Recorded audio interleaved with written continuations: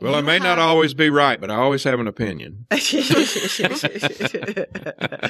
I appreciate that. I am of a similar ilk. I know. That's why we get along so well.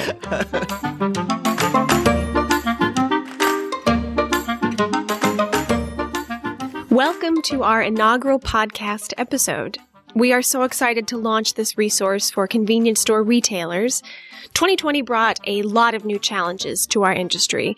Every convenience store is different, with different competitors, different customer bases, different landscapes, and different needs. But no matter what the threat and no matter what the need, a successful loyalty program has the solution to defend and, most importantly, grow your business. So today, we are going to start our discussion about loyalty with the basics. What is a loyalty program? How do they work? Why do you need one? And most importantly, how do you find the one that works best for you? Today, I am fortunate to be joined by Dan Durbin. Dan is a 46-year veteran in the C-store industry. He has held a variety of positions during his tenure and was president of Hotspot Convenience Stores for 25 years and is currently director of logistics for R.L. Jordan. He is a pioneer in C-store loyalty, having implemented an outstanding loyalty service in 2007 that served as a benchmark for future successful services. And he will be sharing his expertise with us today. Hi, Dan. How are you today? I'm doing very well, Allie. It's nice to be with you. It is so nice to have you. So, Dan, as former president of Hotspot Convenience Stores, what led you to thinking about a loyalty program for your stores? Well, in 2006, we received some credible information that a large regional convenience store chain was going to move into our market in a very big way. In fact, they bought 180 properties throughout the Carolinas. So we began to understand before this event actually culminated that we were in for some serious competition, and we knew that we had to react. Then we decided as a company that we needed to have a loyalty program, and I felt like it was my obligation to get us in a position where we had the kind of loyalty program that would help us to withstand the attack that we knew was oncoming. Wow, yeah. So, oftentimes I think for a lot of retailers, it can be daunting to know where to even begin that research into finding the right loyalty program for your business. Where did you really begin that process? We had been a part of study groups for quite some time. And so we would go to study groups and share our problems, our opportunities, and listen to our contemporaries in other areas of the country, what they were doing and how they were managing their business. And so I just determined that I would go to study group and ask them if we could have a special section on loyalty programs, trying to figure out who had done this, how they had done it, and what kind of success that they had had implementing these programs in their stores. There seemed to be two different types of things that had occurred. One, the people who had implemented the program said that they found that it was very difficult to maintain the program. They had started programs, but they didn't have the processes necessary to really continue easily the things that they had done, and that it was cumbersome and time-consuming and labor-intensive.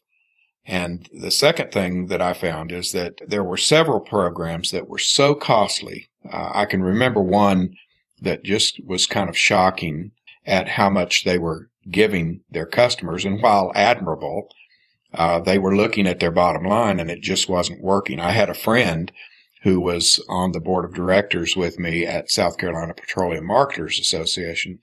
And he called me one day and he said, Dan, I've got a real problem. He said, I have a loyalty program. And he said, I have been giving gasoline discounts to my customers. And I've also been giving discounts in the store that were also tied to gasoline. So it was kind of a double dip situation that he had going on. And the amount of money that he was giving away on gas was just absolutely incredible. And so when he looked at his bottom line, he had lost money. And this was, he had gone up in sales of gasoline. He had gone up inside the store. But in spite of the fact that he had gone up in these categories, he was losing money. He didn't go up enough to offset the losses for what he was giving away. And so what had really happened is that he hadn't really counted, or the company that he was doing business with hadn't really had customers that they could show him in advance, what it was going to do to his bottom line. I knew I needed to give rewards, but I knew that I was not going to be in a position at the end of the day where I had to go to my board of directors and say, guess what? We screwed up and we've got to stop the program. If I was going to have a loyalty program, I was going to have it forever. So that's the way we approached it at the beginning. So it sounds like that study group was very informative for you to figure out exactly what you were looking for. Now that you've had the study group, what were the important factors for you in choosing the loyalty provider that you were going to have for your forever loyalty program? Well, the first thing that I wanted to be sure is that I had a concept of the loyalty program that I wanted to have.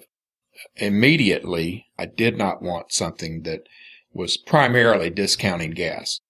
In talking to people in my study group who had done that, they really wished after the fact that they had not done that, because once you discount gasoline, everyone in your market has to compete with you, whether they have a loyalty program or not. So it doesn't really matter that you're the first one to market with the discount. I can do that today. I can discount 10 cents today. It goes away because everybody up and down the street is going to take the opportunity to match me, realizing that I can't stay there. And so we just decided that wasn't really what we wanted. So we decided what we did want. And what we did want was so much better than just a gasoline discount. And we knew that the way to do that is inside the store. We were trying to develop a family atmosphere. We wanted to have our customers be a part of that, not just our employees and our management team, but everyone that comes to our stores. We want them to be part of the family. I interviewed a number of companies. No one had what we were looking for. I was literally at the point where I was about to give up. You interviewed many loyalty providers in your quest for the right fit for your business. What were some of the questions you asked in those interviews? How did you approach those meetings? I wanted to find out if they had the technology and the commitment to do what I wanted to do, because as we were talking with loyalty providers, I kept hearing, we don't do that yet, or that's under development, or we can put that into development. But there was very little on my list of things that I wanted to do that anybody was doing. The truth is that at the beginning of loyalty in the convenience store industry, it was all tied to gasoline. They thought that was a loyalty program, but it wasn't a sustainable loyalty program, and you really hadn't done much if all you did was lower the price of gasoline for your customer and then everybody up and down the street did the same thing. What did you accomplish? And so what led you to finally choosing a loyalty provider? What was that process like in finally saying, yes, this is the company? I was just lucky. I was just lucky. I took a phone call from Becky Birch with Electrum Corporation. They set up an appointment to come and see me, and we began to talk about what I was interested in and what I was looking for. And the interesting thing that happened in that meeting is I never heard the word no even one time. It was always, yes, we can do that. Yes, we have done that. Yes, we will do that. Yes, that's in development and it should be out shortly. The only time that they even came close was, well, we don't do that yet, but we'll put that into development immediately. It was that type of stark difference with what I had been listening to in my search that caused me to realize that Electrum Corporation was the company that I could do business with and get this done in the way that I wanted to get it done. So at this point, you had known big competition was imminently coming into your market, and you had done the great research and found in Electrum the right loyalty program for your needs, and it's implemented. Were you and your board members satisfied with the results of the loyalty program?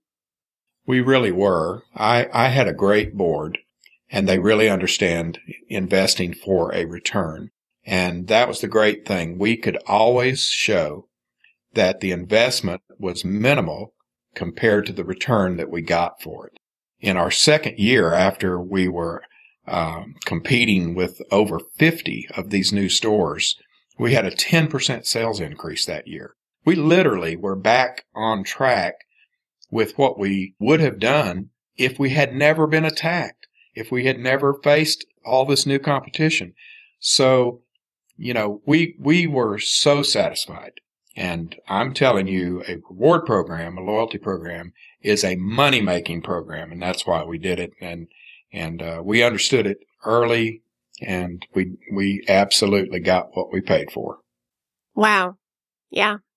Well, this all occurred in 2007. So I'm just wondering, so much has obviously changed in the convenience store industry, particularly with technology, and you have added a mobile app and so many other things to the program since then. I'm curious, what do you think retailers should be prioritizing in loyalty right now in 2021? What are some of the next trends you predict for our industry? Well, Allie, as you know, the world is changing rather fast. We're fixing to start home delivery, and while there's a charge for home delivery, we feel like that we've got to add rewards for using our home delivery services. And so we want to keep rewards in everything that we do going forward. Gasoline will become less and less the centerpiece of convenience stores.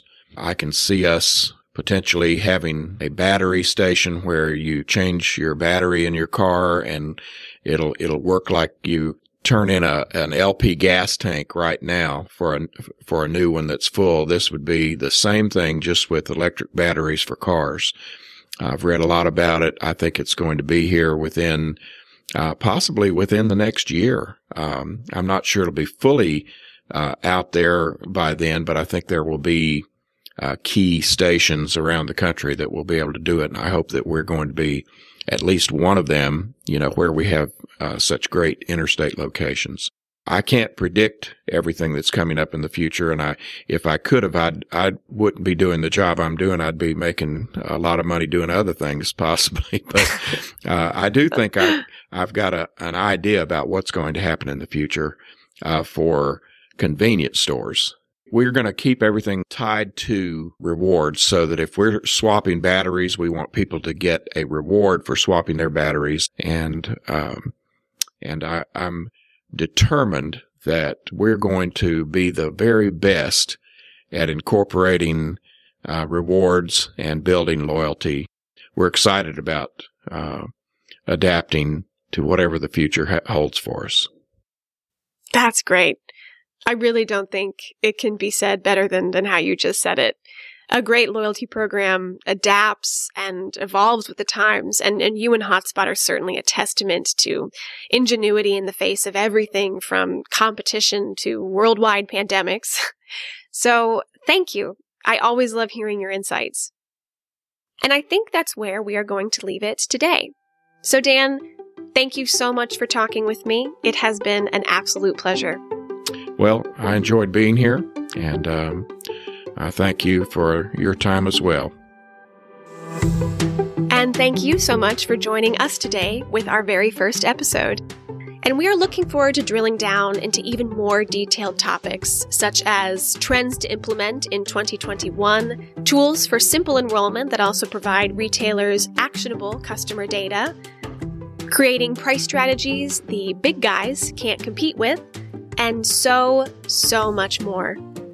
You can also subscribe to get emails about upcoming episodes on our website, electrumloyalty.com, and you can follow us wherever you stream your podcasts. Thank you for tuning in, and see you next time.